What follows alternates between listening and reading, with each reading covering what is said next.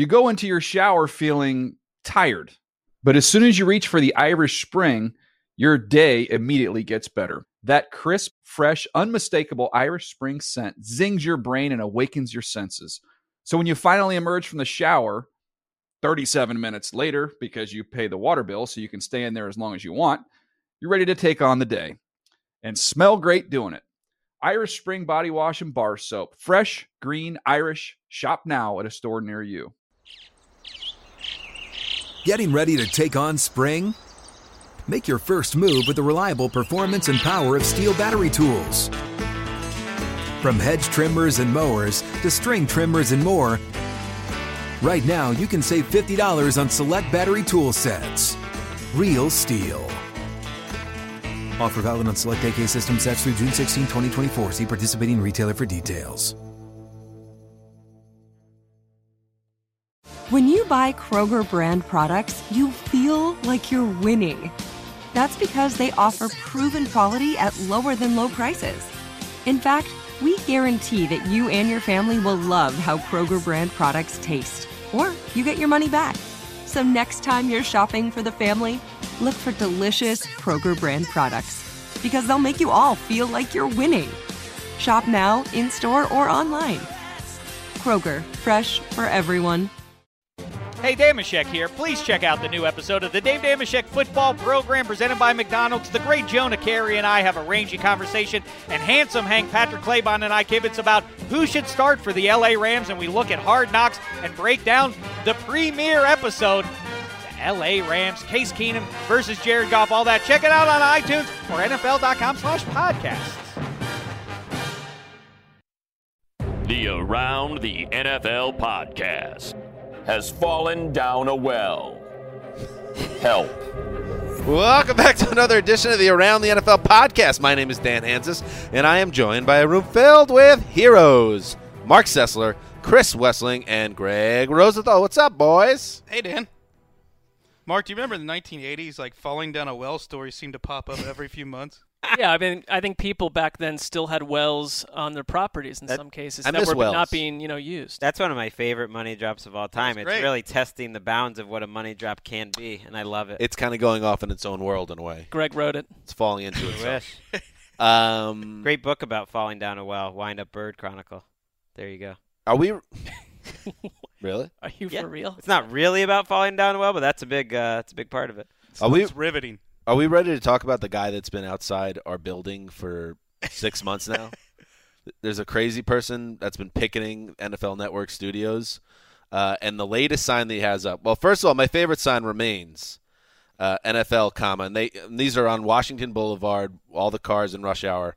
NFL, sex with no Vaseline. His signs not only are getting more bold and audacious, but just more raunchy. Yeah, and then here's one I thought, Brandon, you would be interested by because of your profession.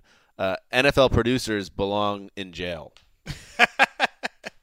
What did you think about that?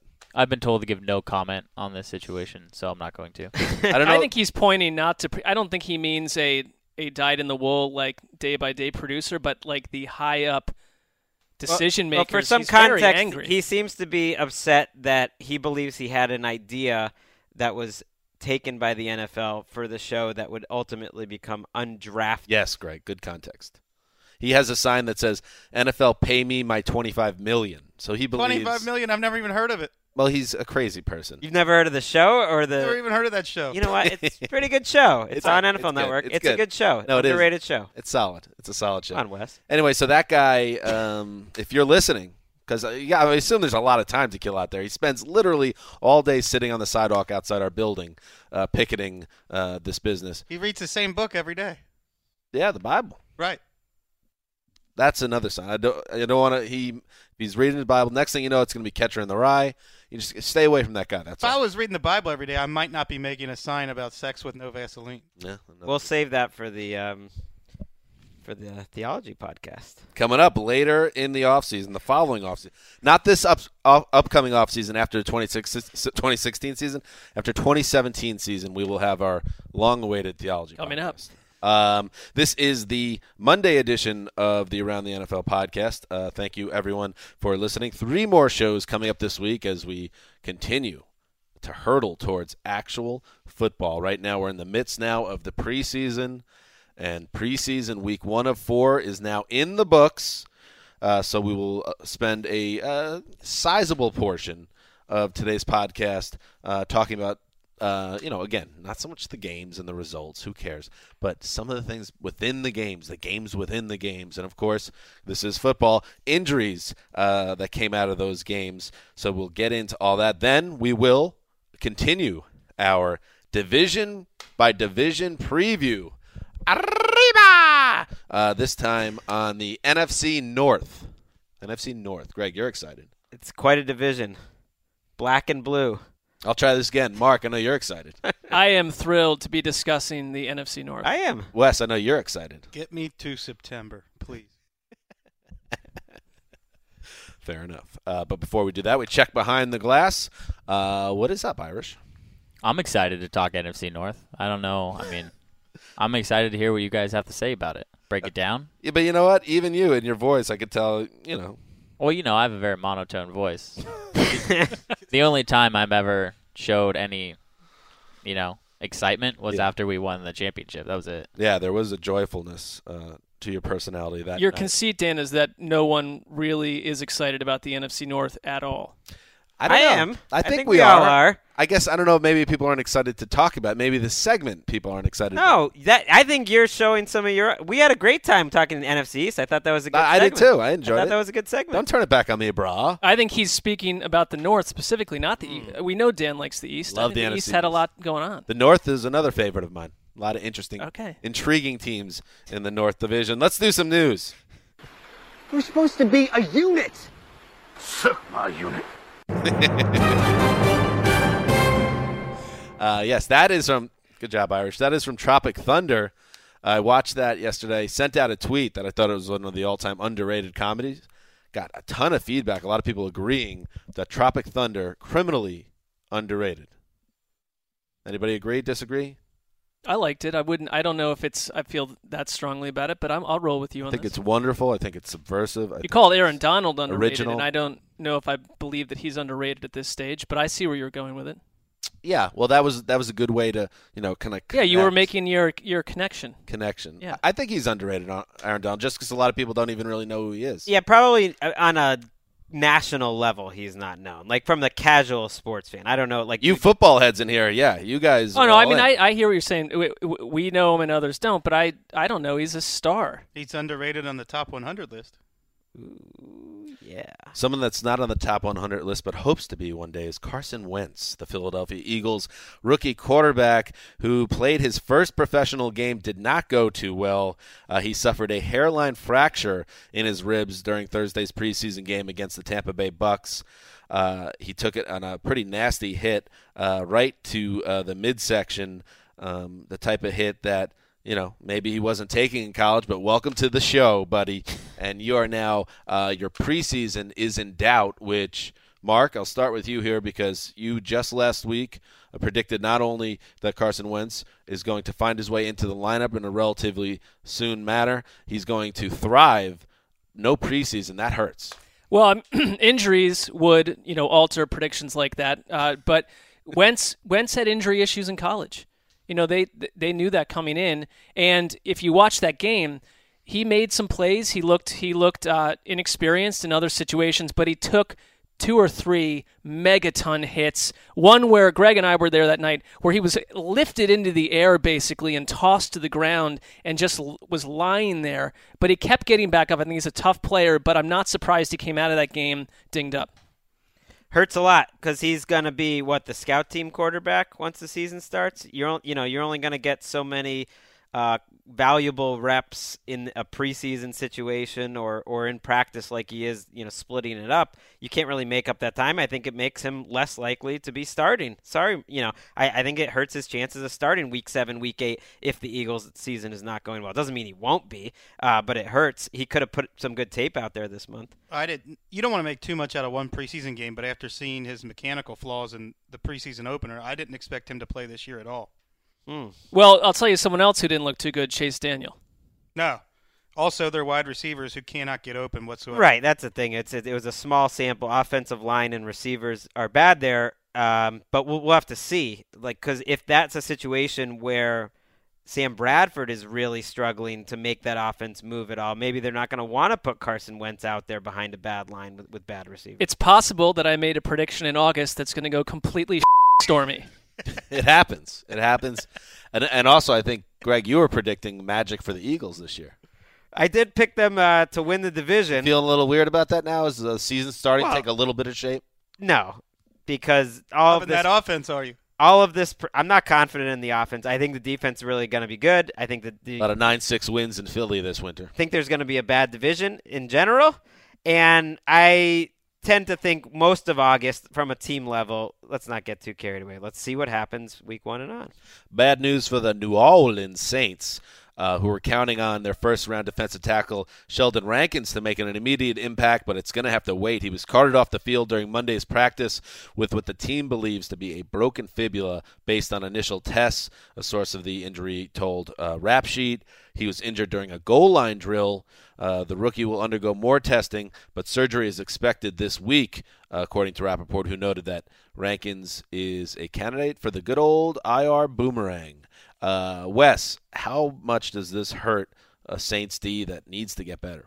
Well, they're lucky he's not out for the season, but they were counting on him and, at one point this offseason, Kakaha to both play major roles, and now two of their most talented young defensive stars are out. So I think that's a major issue. Not to mention Stephon Anthony is coming off an injury, might be out for the whole preseason too. Another top 50 pick that they took. I mean, they were counting on him to start. Nick Fairley's there.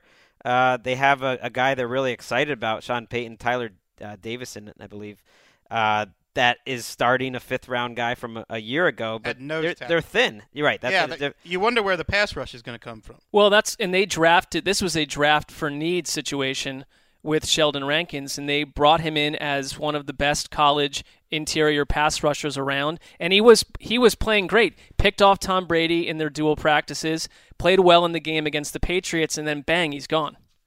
Moving on, a little bit of NFL history. Former Seahawks safety Kenny Easley has been selected as a senior finalist for the Pro Football Hall of Fame. This is a player that was one of the top young stars of the 1980s, won Defensive Rookie of the Year honors in 81, Defensive Player of the Year in 83, and Defensive Player of the Year in 1984. And you wonder, why are we talking about this man? It's because Chris Wesseling has something he wants to get off his chest. And when a football historian like Wes wants to talk about Kenny Easley, God damn it, we're going to talk about him. Wes. If you're of a certain age as a football fan, and Mark and I are at that age, if you're in your early 40s, you remember Kenny Easley as a difference maker in the 1980s, who was on the Ronnie Lott career path and probably honored more than Ronnie Lott. The Rookie of the Year, 83 AFC Defensive Player of the Year, 84 NFL Defensive Player of the Year. I saw one Seahawks blog describe him as basically a super safety who was Cam Chancellor's bone-jarring physicality with Earl Thomas's instincts in the back end, which is as high praise as you can get. But that's who Kenny Easley was in the 1980s. And if we're talking about valuing transcendence over longevity, Kenny Easley was as transcendent as a safety gets for a 5-year period. Yeah, I mean, we took the Hall of Fame to task on a number of, how they would deal with certain players of today down the road. This is an example of them getting it right, and it was Ronnie Lott who tweeted minutes after the announcement that this was a special player. He was right up there with Ronnie Lott, but he just had a shorter career, Terrell Davis-like. Not a lot of safeties in the NFL, in the Hall of Fame.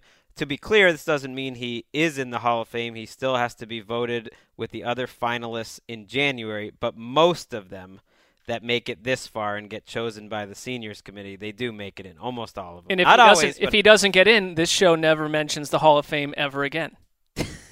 Whoa. I mean, bold. Let's be real. Get it done. That's probably not true, but okay. Still, but it's what I said about Carson Wentz a week ago wasn't true, so I'll continue to spout falsities. All right, moving on. Here we go, guys. That's what's happening in the news. Let's now dig into Friday, Saturday, and Sunday preseason action. Let's start with Friday night. We'll go in order of the days, Greg. Friday into Saturday into Sunday. That's the order of days. And why don't we start with Mark's team there on the old lake of Erie. Is that correct?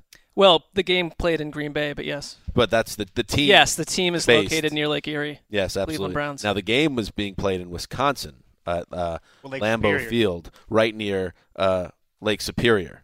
I was going to say that. Took it right out of my mouth. And listen, the RG3 reclamation project continues. We're going to get excited about this because he made a couple plays, and he hit Terrell Pryor, of all people, downfield on a big throw, Mark. But then he also made some RG3-type plays. What were your takeaways from your first live-action experience as an RG3 fan?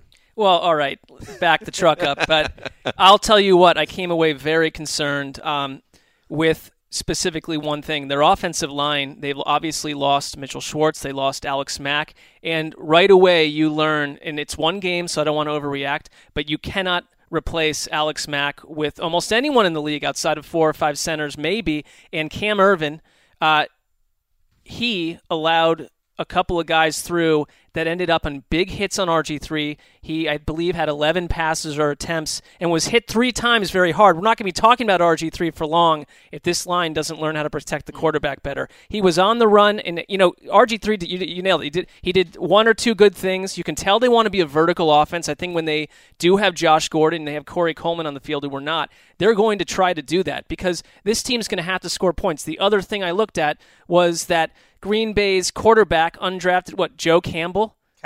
Joe Callahan looked like he was sent straight down from heaven during parts of that game, shredding Cleveland's defense at will. Good. He was shredding Cleveland's defense at will. Wasn't he don't playing like against that. a bunch of future bouncers and UPS like drivers? He looked like he won a competition to play with the pros or something. I don't know. Matt Flynn's little brother. I'm just saying, if he looked like Matt Flynn's younger brother, he had long drives against Cleveland's defense, and outside of a couple young players, that secondary is going to give up points. I'd be very concerned about the way Cleveland's team is constructed right now. That's it. Well, we know that. We know yeah, Cleveland's got a long way to go. So the expectations need to be low. But if to focus on RG3 a little longer here, one thing I noticed, I watched NFL.com's doing a nice job. They're putting out videos of every throw of some of these guys. So I watched the RG3 reel, and 2 of his big completions, right after he throws the ball, they cut back to him, and he's peeling himself off the ground. Right. Doing that move where he's laying face down, and he's pausing for a second. He's like, how injured am I? And then he pops up. He's like, if he's going to take those hits again, we're going to be right in the same place where either he's going to be ineffective or hurt or both. Well, and it extends to one more note on them. They want to run the ball. They talk about wanting to be one of the top 3 in rushing attempts. Isaiah Crowell got absolutely blown up. Again, you cannot run the ball or have healthy, functioning quarterbacks without an offensive line. And you know what? When they had no quarterbacks and no skill players, they had a good offensive line. Now you finally get some of these players in-house, and the line looks to be a shambles. I don't want to overreact, but I am. Right. It's a couple series, and that's the thing. If it was a real game,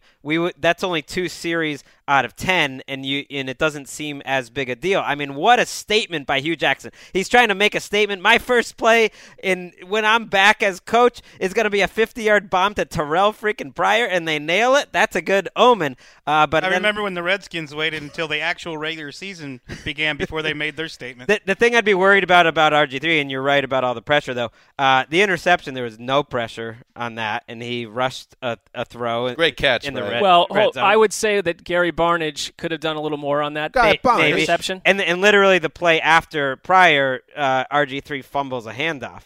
And he also had an uncatchable ball that erased what would have been a defensive pass interference, and no pressure on those. So that's 3 pretty big oops plays in 2 drives. That's the things he's got to clean up. That was an odd moment. They call pass interference, and you're thinking, oh, the drive is extended. But then the ref had to say, excuse me, but by the way, it actually isn't pass interference because the ball was completely uncatchable.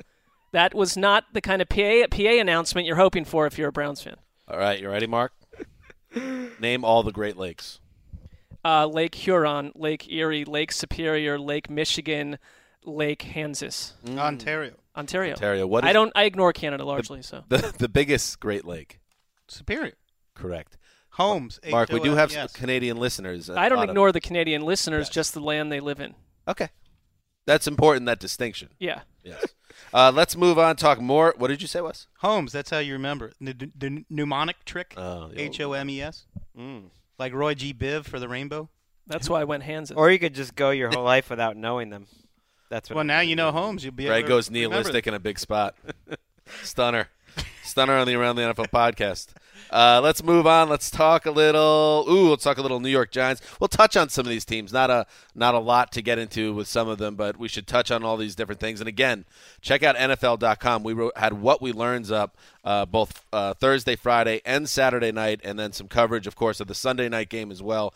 And we really do distill it. The Giants played against the Miami Dolphins in the Meadowlands, and bad news, mid-game injuries for cornerback Eli Apple, who strained his leg, and then Mr. Wonderful wide receiver Sterling Shepard, who injured his groin, and of course, no Victor Cruz, Wes, who is now being reevaluated for a groin strain. So your thoughts on the Giants' offense? Well, this game broke multiple Browns games records for most times putting me to sleep in one weekend when I tried to watch it on Game Pass.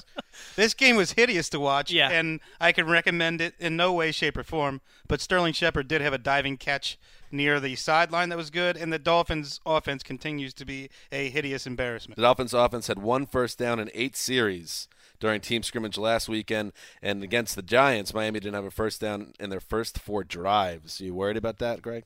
That was ugly. Olivier Vernon put it on his old teammates. I mean, everyone's getting frustrated. Clyde Christensen, their offensive coordinator, says everything needs to be faster, and it just reminds you, a lot of these teams that are with the new offensive coordinators, they're struggling off the bat. That's what happens. I mean, that's what happens. You can't worry too much right now.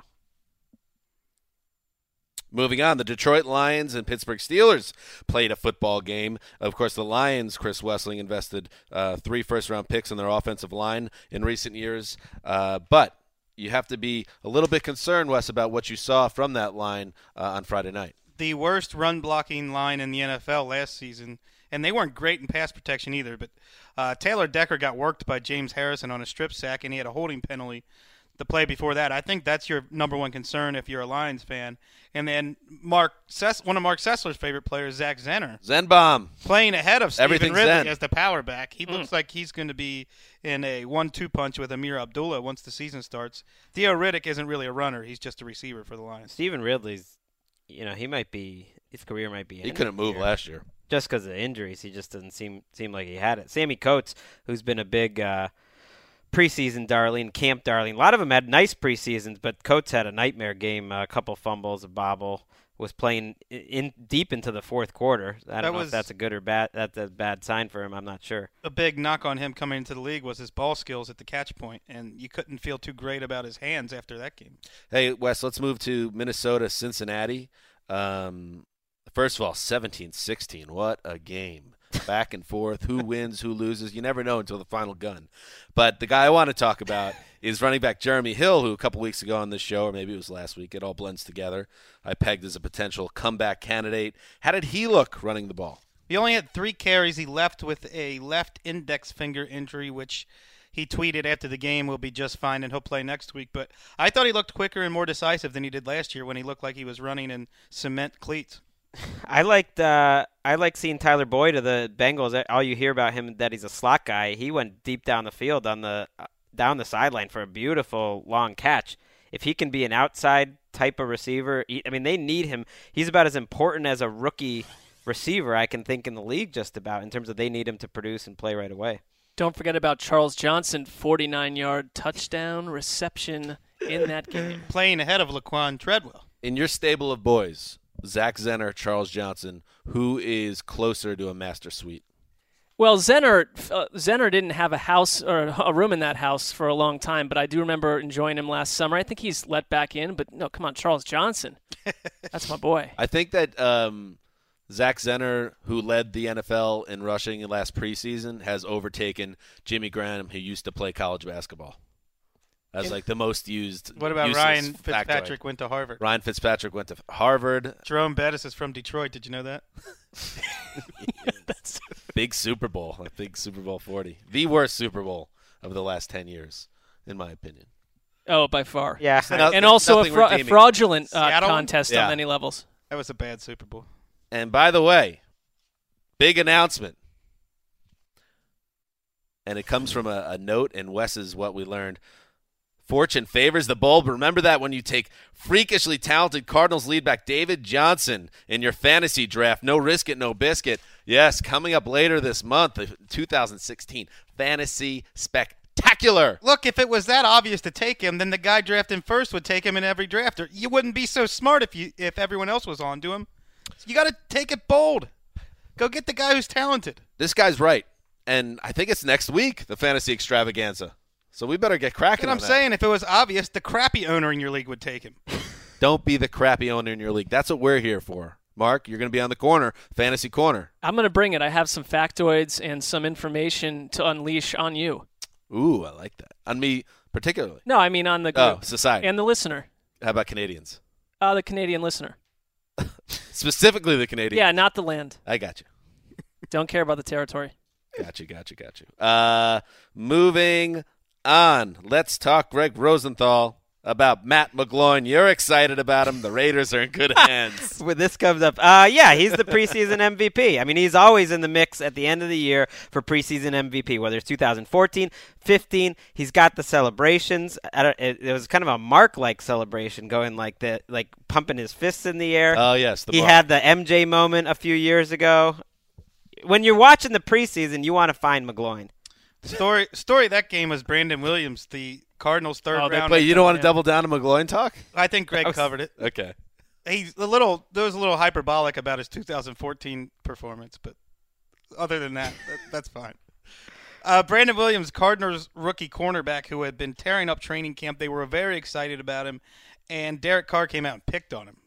16-yard completion to Crabtree, and then Amari Cooper burned him down the sideline. It was slightly overthrown. Another play down the sideline that was overthrown that Cooper had beat him on again, and Andre Holmes got him on a touchdown. Now, he did some things where he played some receivers tight, too, but that's something to watch. He's only been playing cornerback since his last year in college. He was a former running back. I mean, I almost want to forget. I watched that game, and that became a big narrative that the announcers kept discussing. And by the way, these preseason announcers, is there any player in the league that isn't, zooming towards an all-pro berth? Settle down, preseason announcers. But Williams, guys. I want to give Williams a couple more games before we kind of – it's so easy to – we're getting our first football. I want to overreact to everyone up and down. Oh, I don't think he's doomed to be a failure, but I do think there's a good chance he's going to be the most targeted cornerback in the NFL. Well, and that was the position I talked about it all summer. Wes thought I was overrating this factor, just that they're thin at cornerback. They know it's the position where they've had some injuries, they've lost some players, and we'll see. I do love though the announcer for that game though. We love him. Ron Wolfley. Bob Wolfley. Former Ron fullback. Wolfley? Ron Wolfley. He used to say, if you need a yard, I'll get you a yard. If you need 2 yards, I'll get you a yard. Here are some quotes from Ron during that game. He looks like a pretzel. You look like a toothpick. That was describing Cardinals 6'6", 270-pound tight end Troy Nicholas. Some guys walk around with a pencil. Some guys walk around with a sledgehammer. He's big to these. I'm not sure images. that the voice is what it comes down to. Did this guy suffer a head injury? This is the guy who sounds exactly like Jesse Ventura. After a particularly nice throw, you want to talk about dropping a pea into a thimble. Okay, I like thimbles. Here's another one on Khalil Mack. Yeah. I haven't seen a linebacker move like that since Lawrence Taylor.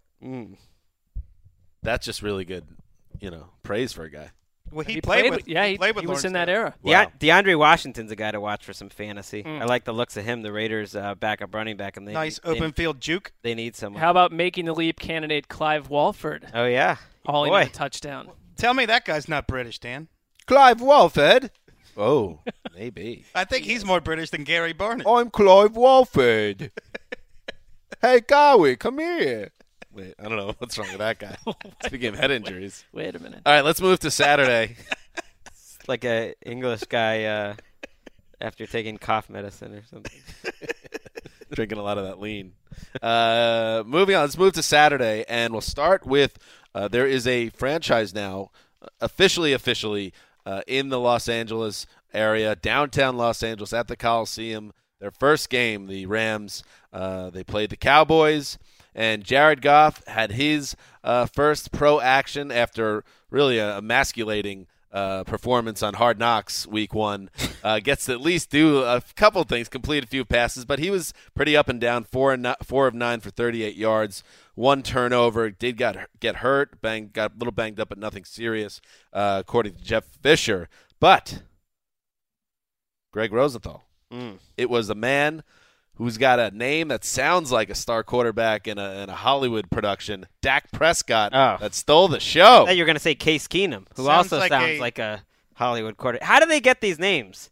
They always come out with quarterback names, Dak Prescott. Dak Prescott sounds like the sheriff of Tombstone, Arizona in 1900.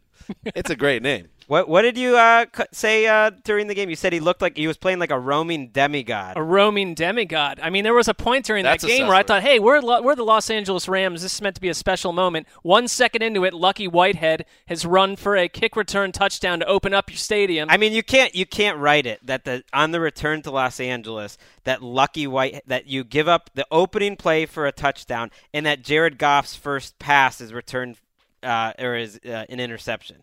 It's like the worst omens possible. Nobody's going to remember any of that because it's I know, but it's just like You're right. And it also, but everyone will forget because Les Snead and Jeff Fisher are about to get massive contract extensions.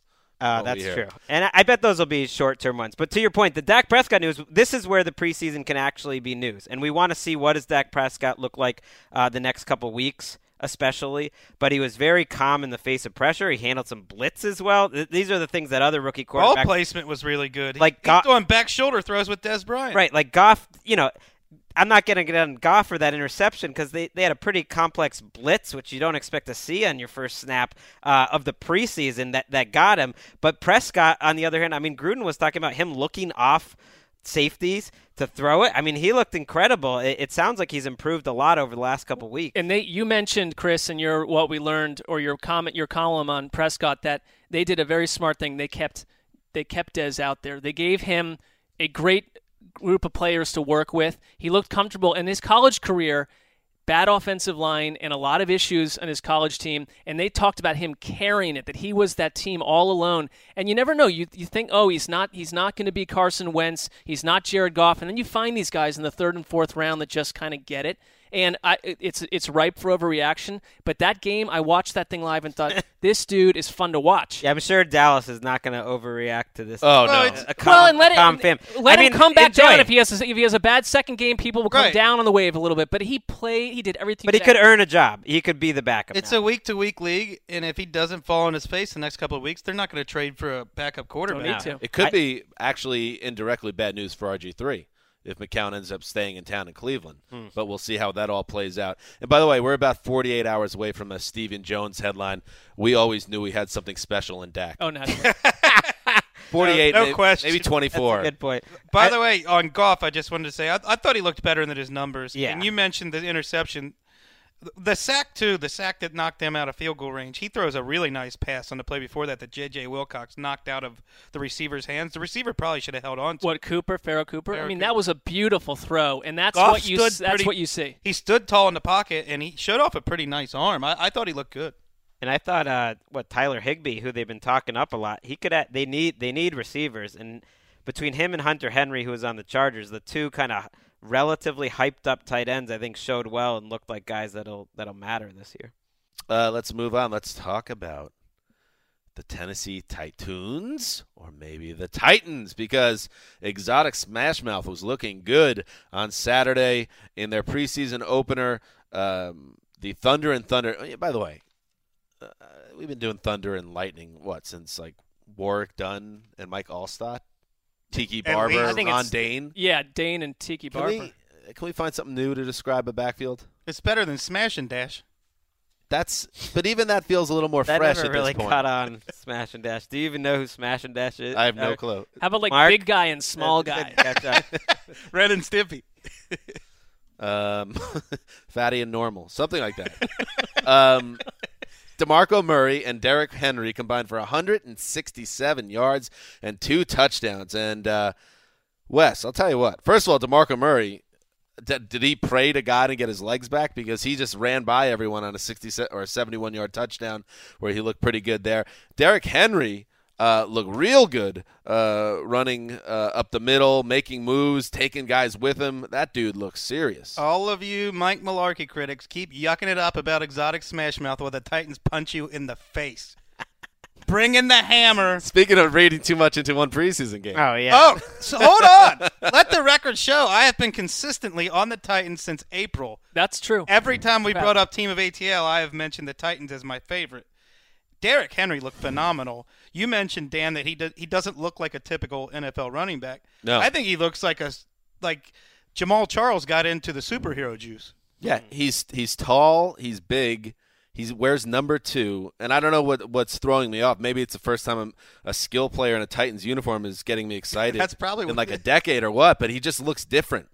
He does look different. You don't see a big 6'3", 6'3.5" running back moving Right. like you that. you don't expect him to be so smooth. Now, they were crushing these Chargers linebackers who probably aren't going to make the team, and the Titans went out of their way to keep their starters in against the Chargers backups. And I thought That was for Wes. I thought Henry looked unbelievable, but you say this is a good day for Mike Mularkey? Give me a break. This was a terrible day for Mike Mularkey. They let the fans call the first 2 plays. Those were the two best play calls of the day. Oh. It was a huge upgrade on Mularkey. Those fans gained 60 yards in 2 plays. Great point from Greg, but I will point out that he missed an opportunity to drop what a bunch of malarkey. That's fair. Doesn't I'll say Terry this. Rabisky call these plays? No, they auctioned off the first 2 isn't play Terry calls. Rabisky the Titans play Hey, it's caller? Mularkey's offense. Here's in defense of Mularkey, because it's not just the Don't running take backs. this too serious. You look at how Mariota ran that offense and the running game, and some of the crazy stuff they were doing. The backward Statue of handoff. Liberty? Right. I mean, Mariota looked completely crisp. He's been well coached, and that's a plus for Mularkey. This is going to be a fun team to watch. I know everybody likes to crap on the Titans, but they are going to be fun to Well, watch. this isn't that team that we were crapping on. Well, It's we a got different excited team. last August. People are still crapping on them because of the Mularkey factor. We got and I excited get last it. August. That's all I'm going to say. We got excited last August. Remember all that buzz after week 1? When Mariota played, they were fun to watch. And they have 2 Not always. legitimate running backs that they did not have last year. I hear you, Dan. Well, we'll they got to see. go do it, but we'll at the see if same DeMarco time, Murray is a legitimate running back. I'm not basing it off of one run. We all where panned he that had trade when it happened. acres of land around him. Like, we'll see when the games start. I think Derrick Henry, this is the type of thing you've never seen him play before. You get to see it with your own eyes, Yeah, and he these- obviously is a really talented But then player. good for them for drafting Henry and adding strength Absolutely. upon strength. They know what they want to be. You need more than one running back, and they went out and got one. These pre-draft reports that Derrick Henry has no lateral agility I know, are it's really- laughable. I that was he's surprised. some like LeGarrette Blount clone or something. Give me a break. Well, it's a reminder that, players improve, players change. or the scouting reports were wrong. I like seeing Melvin Gordon, by the way, looking He looked fried. good. It was That's big for Spice Rack, baby. winners and losers this weekend. Winners, Spice Rack. Not only did Melvin Gordon have some juice in his leg, but Jonathan Williams of the Bills played pretty well. That real deep sleeper he Well, had. Wes and I spoke about it downstairs. Everybody's like, "Oh, when's Spice Rack coming back on? Will Spice Rack be back?" It's the buzz all over social media. If Melvin Gordon runs for 1,000 yards this season, Spice Rack can come back on the show. Well, it's kind of hard to have him on to talk about anything He'll do else. that. He'll do Considering that. we gave him many chances to talk about NFL players, and it was basically 8 mentions of Nick Van Exel, 1 of Melvin Gordon, and 3 of Jonathan Williams, and that's it. Greg doesn't like when you dwell on this ugly pass with Spice Rack. I love Spice Rack. He's great, but we did give him a chance to talk NFL players. Well, 1,000 yards, which is not a hard thing to do in the modern NFL. That's averaging 60 yards a game over a season if you play every game. That's Spice Rack's ticket back to the Around the NFL podcast. Let's move on and talk about another running back, another reclamation project, Kristen Michael Sr. Gross. I guess he had a child. No, Greg, it's by just the way. more mature. Oh, Greg rolled his tongue. Yeah, what was as I that said sound? That was idiots. If the listener dials back about 20 seconds, you can hear that audibly. We're going to edit all that. And we had to see No, we're it. not. So you are actually turned on sexually, Greg, by Kristen Michael Sr.'s I was just making a awakening. weird face because you were just looking at me. Anyway, 7 carries, 44 yards rushing. You got Thomas Rawls, who was, borderline phenom before he went down with his injury last year. But all of a sudden, Chris Wessling, it looks like they might have a real stash and dash, Fatty and the Skinny, Thunder and Lumber combo. Well, if you're one of these ostrich head in the sand fantasy football fans who stops paying attention in week 16, Ouch.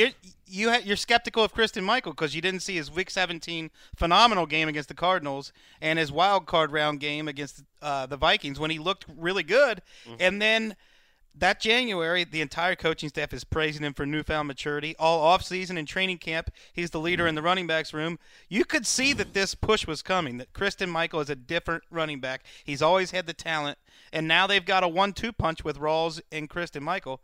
He will be part of this backfield. And you can forget about all those rookies you were hearing a lot about. Maybe C.J. Procise will play on passing downs, but this Alex Collins garbage and the other 7th-round guy, they're not playing, baby. A little fantasy extravaganza teaser. You handcuffing these guys in a draft? Well, I have Rawls as a keeper in a dynasty league, and I drafted Christine Michael a month ago to pair with him, so I'm in good shape there. So that's a yes. If you're in a redraft. That's a little rusty with advice. I don't do redraft. Yeah, but you gotta be able to give out the advice. Would you put them together? I've been doing it for a month. Take Christine Michael and ignore all these rookies. I think you could take Michael even without Rawls. You called Terrence West the best running back of Thursday night. I mean, I'm with you. I think Christine Michael is the best running back of the weekend. He's kind of a good test of Derrick Henry. Do you believe players can change at some point in their careers? Of course they can. Of course they can. It happens every year, and sometimes they burn you again and again. And he's kind of like a shorthand at this point for football hipsters who have just like wanted him to be good year after year after year. But there's a lot of reason to believe this is the year. They run block great on that team. People knock that offensive line for the most part. They've done a good job. And if you watch where his early yardage came, it was through that guard window. He was plowing through people, and it was fun to watch. Arrow up on this situation: Charles Johnson, Clive Walford, Christine Michael. Mark Sessler's making the leap columns. Go back and read them all. They are prophetic. I don't care when I wrote them. I like when Mark pumps himself up. You're not doing enough. That's good. Well, I do it when it's actually needed to be done. That was good. And when it has some meat attached to it. My name's Clive Walford. I'm going to be a real breakout player of the season. Guy Barnes got nothing on me, mate. Do you think when they brought him back that they felt like he's close to turning the corner? Or was it a desperation move and they knew who he was? When they brought him back in December, it was a desperation move. 3 teams cut him last year. They saw that he was... No, right. So I'm saying... 3 teams. But the narrative could be like Pete Carroll knew, but it's like I don't think he knew, but I think once he was there for a few weeks, then they knew that, hey, this guy's taking it a lot more seriously. He had some very rare complaints. He would not carry the ball in his left hand. That was one. And when... Diva. In their Tom Cable blocking scheme, getting from point A to point B is just as important as getting from point B to point C. And he wasn't getting from the handoff to the line and seeing the right holes, and it seems like he's doing all of that now. Getting canned as a 20-year-old or in your 20s sometimes changes your viewpoint. Well, hey, by the way, Andy Reid, in this game, let's cut down on the quarterbacks. You don't need 5 quarterbacks all getting 5 attempts or more. 5 quarterbacks is an insane amount of quarterbacks for a game. Tyler Bray has a spinal injury, so he'll be out of the Make some choices. I do like, first of all, that game ended on a super depressing Hail Mary with a bunch of, guys that probably won't be on the team involved. And then they cut to Andy Reid, who was on the, hammer end of this Hail Mary on the coaching sideline, and he made a face like, don't care. He couldn't have cared less. It was some of the worst Hail Mary coverage also. It was like, I implore everyone to check it out because they went with straight man coverage. Usually a Hail Mary is like a crowd on the field. There was nothing. It was just one-on-one coverage down the sideline. Game on the line. It's fun. It's funny. Let's talk about possible calamities for quarterback situations. The Colts, who have Scott Tolzien in line to be the new backup instead of Matt Hasselbeck, who was killed on the field last season. But the former Packers backup was severely outplayed by E.J. Manuel in that Colts-Bills game. And coming off a injury-marred season, you a little bit worried there, Greg? No. Neither am I. I am not. Luck will probably play this. I tried to watch each game. This was the game I couldn't find any notes other than Jonathan Williams, which we already covered. Our boy. That Colts-Bills, by the way, Andrew Luck didn't play, and then totally unnecessary, but Jim Irsay decided to take to Twitter and let everyone know one of the reasons why Luck wasn't playing is because Rex Ryan takes the preseason too seriously, which I totally believe in. Well, that is true. Yes. I don't know. By that logic, a lot of coaches do because they were cooking up some blitzes this weekend in a lot of these games. A-gap blitzes. Wade all that. Phillips, son of bum, took to Twitter. He had some issues with people saying that the Broncos were blitzing too much against the Bears, and he made a good point. And again, it shows how football, as big as everyone is a fan of the sport of football, nobody knows what's going on. He put everybody in their place and used all this football jargon to explain that he wasn't really blitzing. There were things that looked like blitzes but weren't blitzes. Don't talk about what you don't know. That's what he was saying. God bless son of bum. And finally, let's move to the Sunday game. And Mark, you wrote about it on our website. Brock Osweiler looked like a pile of fart garbage. Whoa. Well, it was a small sample size. I mean, that's the tweet that we're going to use, the tweet quote. Dan Hanzus. He didn't get much done. I mean, it was a very quick audition for him. The best thing that came out of it for them was I thought Lamar Miller looked good in that ground game for them, but that was also quick. Kenny Hilliard. Kenny Hilliard looked great. I mean, the Texans ran the ball. With Brock Osweiler, I just think that. Look, I think I went out on a limb and defended him last season for the way that he, handled a tough situation in Denver. But when you boil it down, some of the same quirks that we saw with the Broncos just absolutely reappeared on the field against the Niners. I mean, it was like 9 plays. It was 3 and outs. Ouch. Didn't have a ton to prove. But I was watching. The thing that concerned me most, I know this is stupid, and it's not the thing that I usually get into, which is the thing that concerned me the most, if I was a Texans fan, was the interview with the sideline reporter. Well, this is not a Greg thing. No, it's not. But it just got me thinking, he is not just learning a brand new offense after slowly learning one offense in his career. He is learning how to become a franchise quarterback and the state of the thing.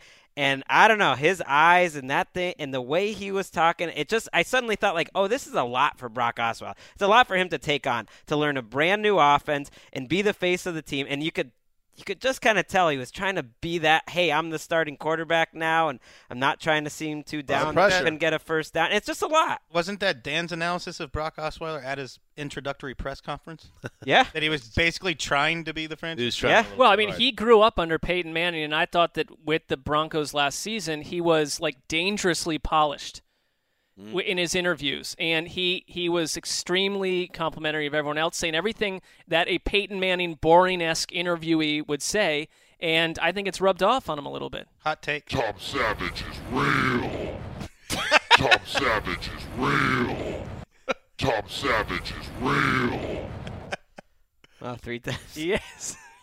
For those of you who have not been with us for a couple of years, we were under the impression that when Tom Savage came out of nowhere to be drafted by the Houston Texans, and no one had ever heard of him. Except Gil Brandt, who had been talking him up. Yes. Might not be a corporeal entity. Potentially a hologram. Right. Tom Savage is real. But he's real because he played in that game and did some things. Well, he threw a real touchdown. That's something Brock Osweiler didn't do. Tom Savage is real. Want a hot take on the quarterback situation? Sure. I'd rather just play that drop 35 times and then leave, but yeah, go on. Not only would I rather have Paxton Lynch than Brock Osweiler, I'd rather have Trevor Siemian than Brock Osweiler.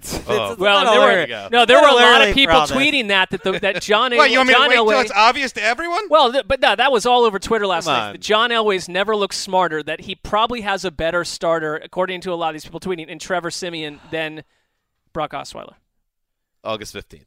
I've been as anti Osweiler signing as possible, but I don't take much out of 3 series. No. It's just a reminder, of what he did last year, Brock Osweiler. Yeah, he got benched. He was not the worst quarterback in this game, though, I'll tell you that much. All right. You thought Gabbert was? Well, let's talk the 49ers a little bit. Playing Gabbert, I'm sorry. We won't spend more than a minute on it, but he comes right out of the gate. He has 2 easy lobs to Carlos Hyde that would have been positive yardage and set the offense up. Misfires on both. He throws a couple passes downfield that are completely underthrown, throws off his back foot on a big chance to connect downfield, finally gets saved when he hits Vance McDonald, made a good read, hit Vance McDonald, who did all the work on a 43-yard touchdown. It was not a good start for Blaine Gabbert. He is mobile. That's the one thing he showed, but it was ugly. Not a good night for the Jeff Driscoll will start games faction, though, either. Is Connor Orr the only member of that faction? No, the San Francisco columnist said he thought all 3 quarterbacks will start 3 games at least. I'd plug in Driscoll as like a Danny Woodhead type. Guy can move. Gabbert had a touchdown drive out of 2. Savage is real. Did they make one of those NFL videos about all Blaine Gabbert's throws? I didn't see one. It was ugly. I mean, he's just doing everything that you thought Blaine Gabbert had grown out of. That's what he was doing. Those wine and cheese parties in Santa Clara, it's going to be tough this year. It's going to be tough football. If you're rolling with wine and cheese, it's never really that tough. That's a good point. Yeah, that's true. The win and loss happens, and that rolls right off the back. All right, there you go. There's a recap of Week 1 of the preseason. Let's now move on, guys, and continue our division-by-division preview in our supersized edition of the Around the NFL podcast. NFC North, Marron. And, Greg, you want to get us going by telling us who are the 4 teams in the NFC North? I believe the Green Bay Packers, Detroit Lions, Chicago Bears, and they recently allowed the Minnesota Vikings into the division. Was it recent? No. This is the 13 longest years standing ago. division. These teams, unlike every other division, have been together forever. It's nice. Good call, Greg. And all correct answers. So let's, just like we did with the NFC East last week, we're going to go through 4 different categories to get a better grip on what's going on in the NFC North. And we're going to start with Greg.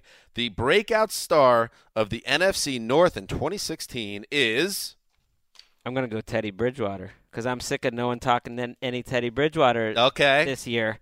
And I think he's got a lot of the traits that you look for in quarterbacks. I think he's more mobile. He's better against pressure. His deep ball's not as bad as you think. And he's got a great team around him that's going to make him look good if they're winning a lot of games. You could throw in Stephon Diggs as another one. Right. I think you could put a lot of guys on that team. Eric Kendricks would be one. Everson Griffin, even though he's been around forever.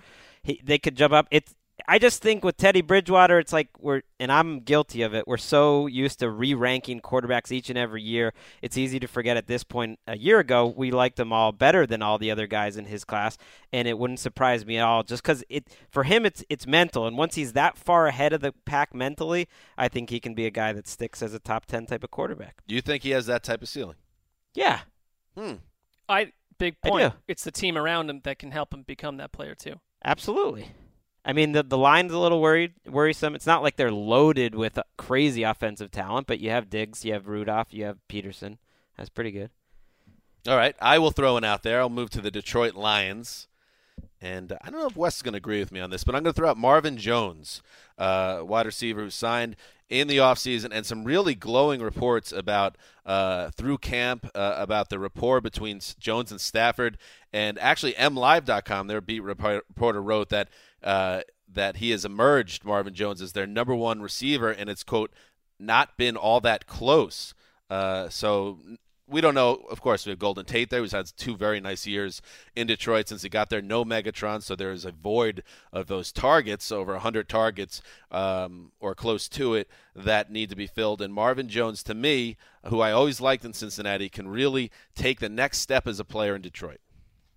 I would put sandwiches that he won't have 1,000 yards this year. What? Really? Like, you want to do it? Yeah, I would. I mean, this report that Marvin Jones is the number 1 receiver, well, I don't think that Stafford has to work on his connection with Golden Tate, so I'm not surprised that he's not going to Golden Tate every time. He does have to work on his connection with Marvin Jones, so that makes sense to me. But Marvin Jones, to me, feasted off of A.J. Green. The single covers provided by him in Cincinnati. I don't know if that's going to be the case in Detroit. I would take that sandwich. I'd be on Dan's side. Well, now I know what sandwich to throw out. Yeah. Make a mental note of that. That's a good one. He's a talented player. Mark, what do you think about that? I have to wonder if anything with Golden Tate, if there's something going on physically with him, if he's being outshone by Marvin Jones, because I would take Golden Tate over Marvin Jones any day of the week. I like Tate a lot. That's part of the reason why I like Jones, because I think maybe he's a little better than he gets credit for. But I don't know. I just think Jones will be nice. I think there's a little that old Ewing theory dynamic potentially in play with Detroit's offense. Calvin Johnson being out of the picture maybe changes their offense, and they can maybe be a little bit better. I think Jones has the total skill set of a number 1 type of receiver. Another making. So does Golden Tate, though. Who's a number 1 receiver? I love Golden Tate, and I don't think he's what teams look for in a number 1 type of receiver, where he's going to go deep down the field, especially and dominate on the sidelines. That's just not who he is. Who's a current number 1 receiver with a game similar to Marvin Jones? DeAndre Hopkins, is a better version. One that would pop to mind. All right, Wes, you're up. Breakout star. Well, first, let me say that if I was doing the Lions, Amir Abdullah and Devin Taylor, whom Greg, his comment the other night was, that guy's really tall for a sack guy. He is tall. Those two guys I like. I'm going to go Kevin White for the Bears, who. Yeah, Wes. You have like 10. a personal connection with Kevin White. I thought he was a really impressive guy at the NFL draft. Because Wes is white? No, not alone for that reason. They actually met. They met. Oh, okay. Yeah, Go ahead. Sorry. He's a good dude. Well, he's a top 10 talent at wide receiver, and I think he's a stud. So if you're that talented, you're going to do well and as a starter. I guess one of our exercises, I was saying I thought he could make a big impact, but then I did hear some things that he was a little raw and had a way to go. I guess you can't underestimate missing an entire rookie season, how that can maybe mess with your progress, but all the tools are there. We hear he's just a stud physically. Yeah, I don't put too much stock in whether he's raw or not. I don't know. Yeah, but your boy Cutler is prominently involved too. Can beat writers tell you how raw a guy is? I don't know about. Well, Dowell Loggins is involved. That concerns me. That's a fair concern. Dowell Loggins and Jay Cutler. Love it when we get our first Dowell Loggins crack of this. A little bit of a dig. His offense left a lot to be desired in the preseason opener. That does not reflect well. I know it's just one game, but you got to score a point in your first preseason game as an offensive coordinator. All right, go ahead, Mark. Breakout star. I like what you mentioned with Diggs in Minnesota, but I'm going to go with the coach of the Vikings, Mike Zimmer. I've been preaching this all offseason. No, I don't think it has to be a player. Former coordinator. I think that if the Vikings do what I think they're going to do, he's going to get that buzz and be talked about as one of the best coaches in the league. I think in a short amount of time, he's improved that roster in a way that few teams have been able to do over a couple of seasons. He's mixed it a veteran mix of his type of players that he's worked with before, along with some good draft picks, and the Vikings, they're ready to roll. I like the idea of Mike Zimmer becoming a breakout star and being like the face of every fashion campaign. I don't know if it's going to take on that type of life. Sexiest celebs in the country. I don't think he would want that kind of GQ. One last name. Don't sleep on Clinton Dix becoming a Pro Bowl safety this year. All right, moving on. The biggest concern facing an NFC North team, and as Greg expertly laid out earlier, there are 4 of them. Go ahead, Greg. I want to know, can the Bears be a run-first team with that personnel? Because John Fox desperately wants to be a run-first team. You don't think of them as a run-first team. No team in the NFL ran more percentage-wise in the first half of games last year. And that was with Langford and Forte. No team runs more when they're trailing in the second half of games. John Fox is trying to come back to a style of football. This was with Adam Gase, but I think he'd still like to do it, where they're going to run the ball. And I don't think they have the personnel to do that. Are they able to flip it and pass a little more with Jeffrey and White and Cutler? Because that's where their talent is. The offensive line, I don't think, is that impressive. Their backfield with Langford and Carey, and doesn't look like Howard, the rookie, is going to make that big of an impact right away. It's not that good. And I just think that sort of recipe is not going to necessarily work for this team, unless their defense is just dominant, and I don't see that happening. Piggyback on yours because I was saying the Bears' offensive line is a big question mark to me. Jay Cutler is going to be terrible if they don't give him time, and it was not a good scene in that first preseason game where they got shut out against Denver with Von Miller, DeMarcus Ware, Aqib Talib, and Chris Harris Jr. all out of the lineup, and a lot of their problems were right up front. They just lost their center for the year. I think if the Bears have any chance of competing in what should be a pretty good division, that O-line is going to have to make a leap, and I don't know if it's going to happen. Well, I'm going to piggyback off of Greg. This is trouble. We got to pivot. Let's talk about the Packers. No, I'm just slow down, Greg. The Lions and Bears offensive lines, both of them. The Bears offensive line gives up 7 sacks to the Broncos backups. And you said it. They've got a center problem. They need to go out and find a center because they don't have one. And the Lions, you sink 3 first-round draft picks into a line that can't block anyone. Well, you could almost extend this to the whole division. I think you talk to plenty of Packers fans who aren't exactly sure that their tackle situation is the best in the league, that David Bakhtiari is just the guy that they're going to have back there for 50 years. I mean, Well, it's better than Chicago's situation. Their draft pick, that's true. Minnesota's still not sure who's going to be their right tackle this year. They're hoping Matt Khalil bounces back at left tackle. Seems like a division-wide problem, and a lot of good pass rushers in this division. I wonder if Johnny Fox will call up a member of the St. Louis Graybeards, Manny Ramirez. Break him out of retirement. Isn't he not affiliated with the team? Once upon a time was a big fill-in at center. Total John Fox move. I think he retired, yes, but if they could get him out of retirement. Little Manny Ramirez. Kind of like in a Brett Favre-esque move. Go down to his house. He's probably down there. He's fishing, Manny Ramirez. You just pull him out of retirement. He's like, Bring him back. I want the guy who blew the Super Bowl in the first snap of the game. I want that guy. He did retire, yes, June 8th. Listen, he could pull a Jordan. It would be huge news nationally. Mark. What did he just say? I'm back? I'm back.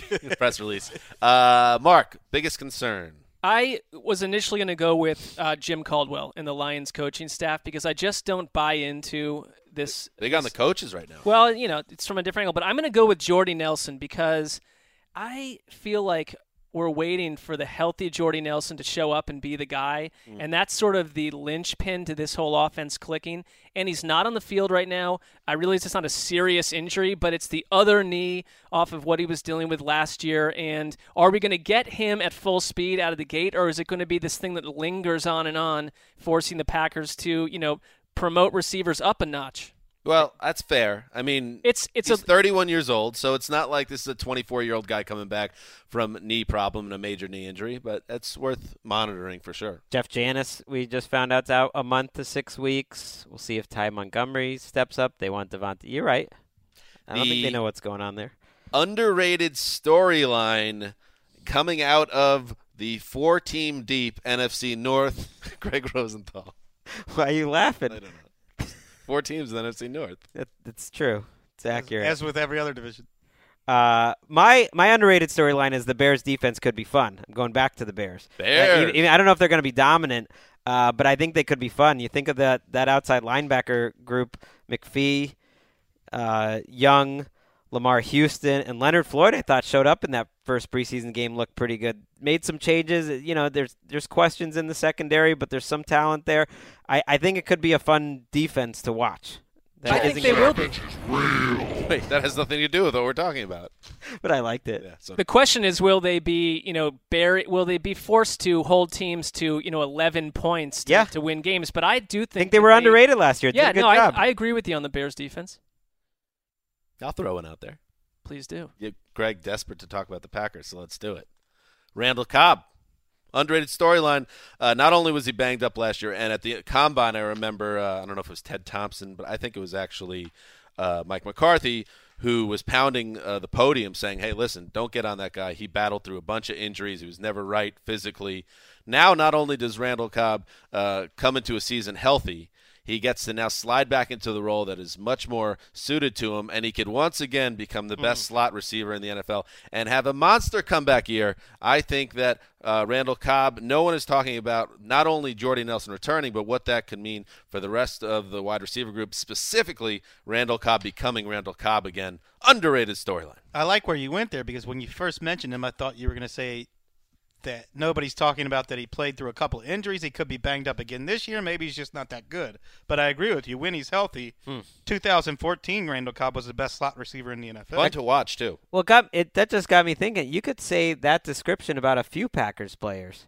I mean, Clay Matthews was not exactly Clay Matthews, and you can blame it all on the position, but I wouldn't. I don't think he was quite as effective as he used to be. Eddie Lacy we've talked about ad nauseum, and Aaron Rodgers, despite – Wes, you think nothing of his struggles was his fault last year. I mean, I think he's not true. Maybe not nothing of his struggles, but most of it was. I think it all stemmed from other things, but he started struggling. He definitely changed his throwing motion and didn't get his feet involved. Right. There's a lot of great players on that team that weren't great last year. Wes, up to you, baby. Underrated storyline. Something that no one is talking about outside of Detroit. What's going on with DeAndre Levy, who was one of the top 10 defensive players in the league in 2014, misses almost all of last year with a hip injury that required surgery. He's on the non-football injury list. He's not missing training camp because of an injury or because of the hip thing. He's missing training camp for some mysterious reason that Jim Caldwell won't talk about. The beat writers know about it but don't feel at liberty to talk about it. I don't know what's going on with DeAndre Levy, but there are Lions fans who believe he may never play again in the Lions uniform. Wow. And the Lions are saying, yeah, we expect him back for week 1. They won't tell us anything that's going on with him. This is a mystery. I like mystery. I'd like to see Wes. Let's fly him out to the city, to Detroit, get you a nice little apartment there, and you just get on this case. Well, I have a better idea. What's old Frank Signetti up to these days? Detective Frank Signetti, he's on the case. Not much from what we understand. He's in the Big Apple looking to clean up a dirty city. What was the name of the girl he was looking for in L.A.? I have forgotten. Rebecca Peterson. Where are you? Frank will get you. It was one of those 3 names. It was Saint something. It was Eliane something or other. It was a French name. Yeah. Finally, Mark, underrated storyline. All right. Linval Joseph, Sharif Floyd, Everson Griffith, Anthony Barr, Harrison Smith, Xavier Rhodes. The Vikings have a Super Bowl defense in the making, and they're gonna take this division down. I believe in this defense more than any other defense in the NFC right now, and they're going to make my opinion correct by late September, early October. People will be seeing this. So your underrated storyline is that the Minnesota Vikings have a Super Bowl defense. Yes. Have the best defense in the NFC. Better than the Panthers and Seahawks. Yes, I believe that is how it will play out. Interesting. That is an underrated I don't think it's story. outlandish or anything. I just think it's interesting. Things will need to happen. Is it a little underrated, though, Wes? It's definitely underrated. Things Mark came up with a banger here. Things will need to happen for this to happen, but I believe it will. They've got a lot of they got the young pieces. talent. Then they've been there. They were pretty They've close got to the depth. best last year. Just get a little better. A little underrated. That's Get a little better. just a little. That's their motto. Get a little Get better. Finally, time to talk a little Crossroads campaign in the NFC North. 1 + 1 + 1 + 1 = 4. Greg Rosenthal.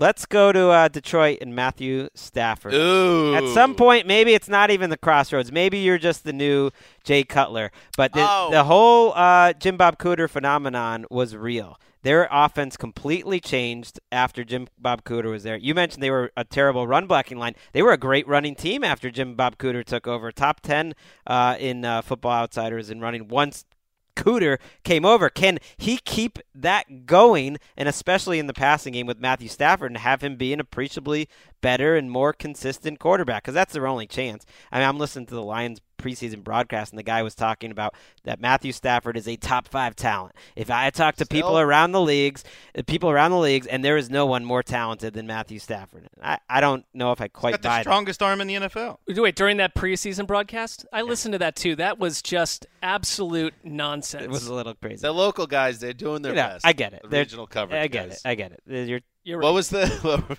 when we threw it down to a sideline report on Friday night? What was it again? We don't even have to name names, but what was the update on a player? The update was a player had water and hydrated after they went to the sidelines because water and hydrating was important. That is water true. August. Get wet. I will piggyback on Greg's point somewhat. I think there are 2 quarterbacks who are safe in their jobs right now in this division. Of course, Aaron Rodgers and Teddy Bridgewater. Matthew Stafford and Jay Cutler, not so much. I think Stafford has another year at least where the fire could be under his feet a little bit, even if he struggles this year. Jay Cutler, and I know he's signed through the 2020 season, which is crazy. But at a certain point, next year could come, and if they don't have a good season this year, and let's say either John Fox gets fired and they start with a new look, that could be bad news for Jay Cutler. Or John Fox is told, hey, you got 1 more year to get this right. That could force John Fox's hand to maybe look somewhere else.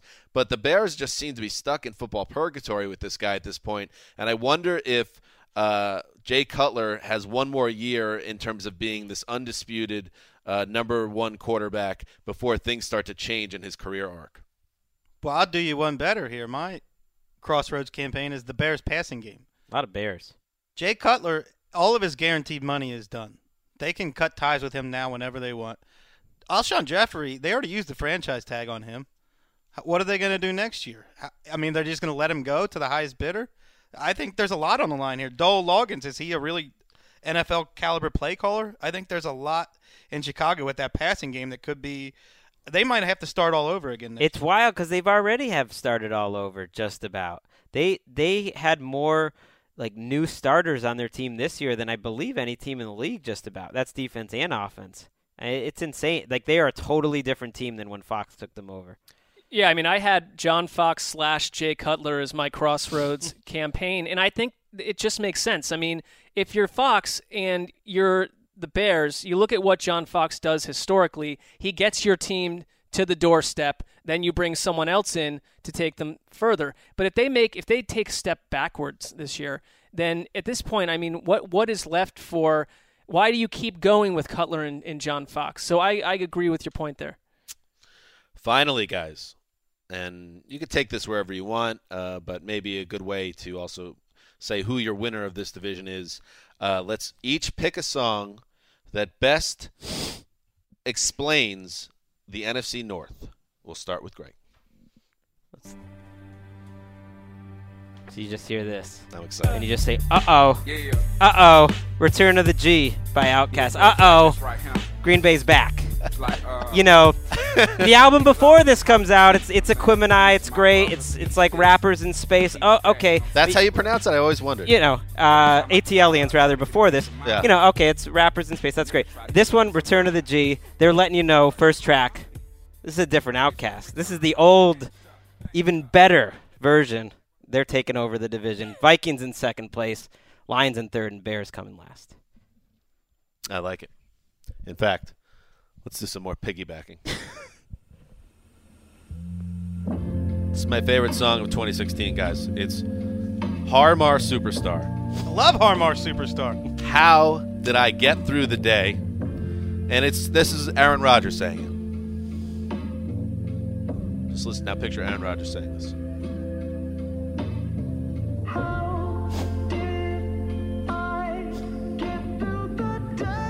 Oh, what a voice. No Jordy Nelson last year. A Ruben-esque Eddie Lacy. A bank. Zoftig even. Overmatched and injured Randall Cobb.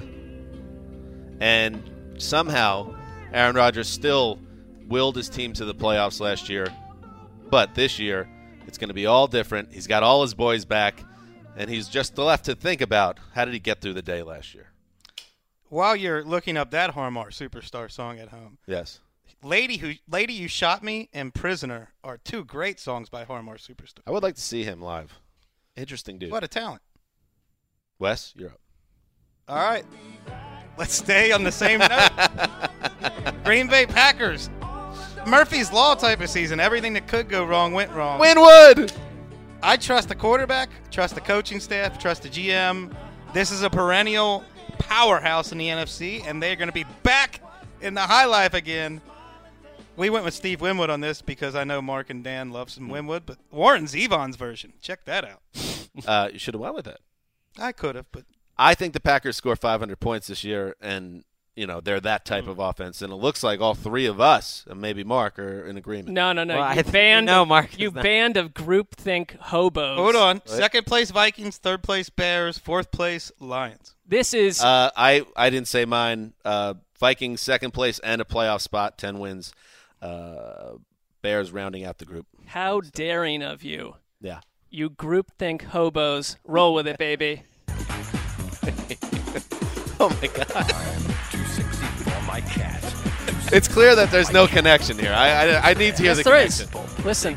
Last one was I touched myself. Now it's I'm too sexy. Mark loves his one-hit wonders. From 1991. All right, Mark, let's hear it. All right. That's everyone just automatically, blindly putting Green Bay in first place. I'm too sexy to deal with anyone else in this division. Look at me and the Green Bay Packers. The Vikings are going to win this division. I've already mentioned it, and they are a Super Bowl legit type team, and they're going to nip Green Bay. I think Green Bay is going to be much better than last season on offense. I'm not taking any of that away, but it's just this automatic hopscotching of the Minnesota Vikings who played tough football last season, and I really believe they're a playoff team again, and they're going to win the NFC North. I think the Packers have the top five quarterback of all time here. Too sexy is everyone just like, look at me automatically putting Green Bay back on top of the NFC. Wait, I'm so sexy. So we're right said Fred in this scenario. You guys are walking around saying that you're too sexy for everyone else, but you're actually wrong. But he was right. He was too sexy. No, he wasn't. I watched the video today. Wait, he was nowhere near you realize too sexy. that Mark went with Divinals, I Touch Myself, and his reasoning behind that song was exactly the same. Right. Well, He's no. saying, everybody touching that myself. was at so the proud expense of the entire division. But in this similar case, theme. Yes, it's similar. It's hubris that I Wait, so you called us? You said we were hobo groupthink, I believe. Groupthink hobos. So, but your crazy wild take here is the team that lost by 1 point in the playoffs will be back to the playoffs, but not be a Super Bowl team. No, I think they will be a Super Bowl team. Oh, they're making the Super Bowl. Okay, I'm glad I asked. You just got Sessler off the fence. Then say it. Then say that. That's I great. just said they're a Super Bowl team before. You said they had a Super Bowl level defense. Yeah. Do you object to the notion that groupthink hobo is an oxymoron? Okay. Hobos tend to be independent thinkers. Maybe. You don't know how many hobos you're hanging out with. Sometimes they all do the same thing. They get on a train together. Give me a cigarette. Give me this. Yeah, they're losers. Well, I don't know A about lot that. of conspiracy theories floating around with those hobos. All right. They're not losers, Dan. By the way, Vikings, Packers, Bears, Lions. Man, we got 6 more of these. Dan clearly does not like. I think I like this segment. You established that last week. I feel like we got in pretty deep on this one. How long has this episode been? 97 minutes long? Oh, this is We're rolling here. All right. Good talk, though. Hey, listen, it's fun football talk. I'm not saying I don't like the seg. I'm just saying it's a bit of a beast. We'll get it done by September. Hey, I want to send one. You don't have to have that many categories. Yeah, we can cut down. We'll work on it together privately. I want to send out condolences on behalf of the entire Around the NFL podcast to Mark Brady, who is a important guy behind the scenes here at NFL Media and is a big champion of our podcast and does a lot of great work. His father, Patrick Brady, passed away last week, so just sending out good vibes to the Brady fam in our thoughts. We will be back on Wednesday with another edition of the Around the NFL podcast with a special guest, perhaps. Not a indie rapper, but maybe a woman. News to us. All these things are in the air. Monday, Wednesday, Friday this week, we will all be reacting again off the Thursday preseason games as we roll on towards another season of football. Till then, this is Dan Hansa signing off for Quiet Storm, the Mailman, the Boss, and the Irish. Behind the glass. Till Wednesday!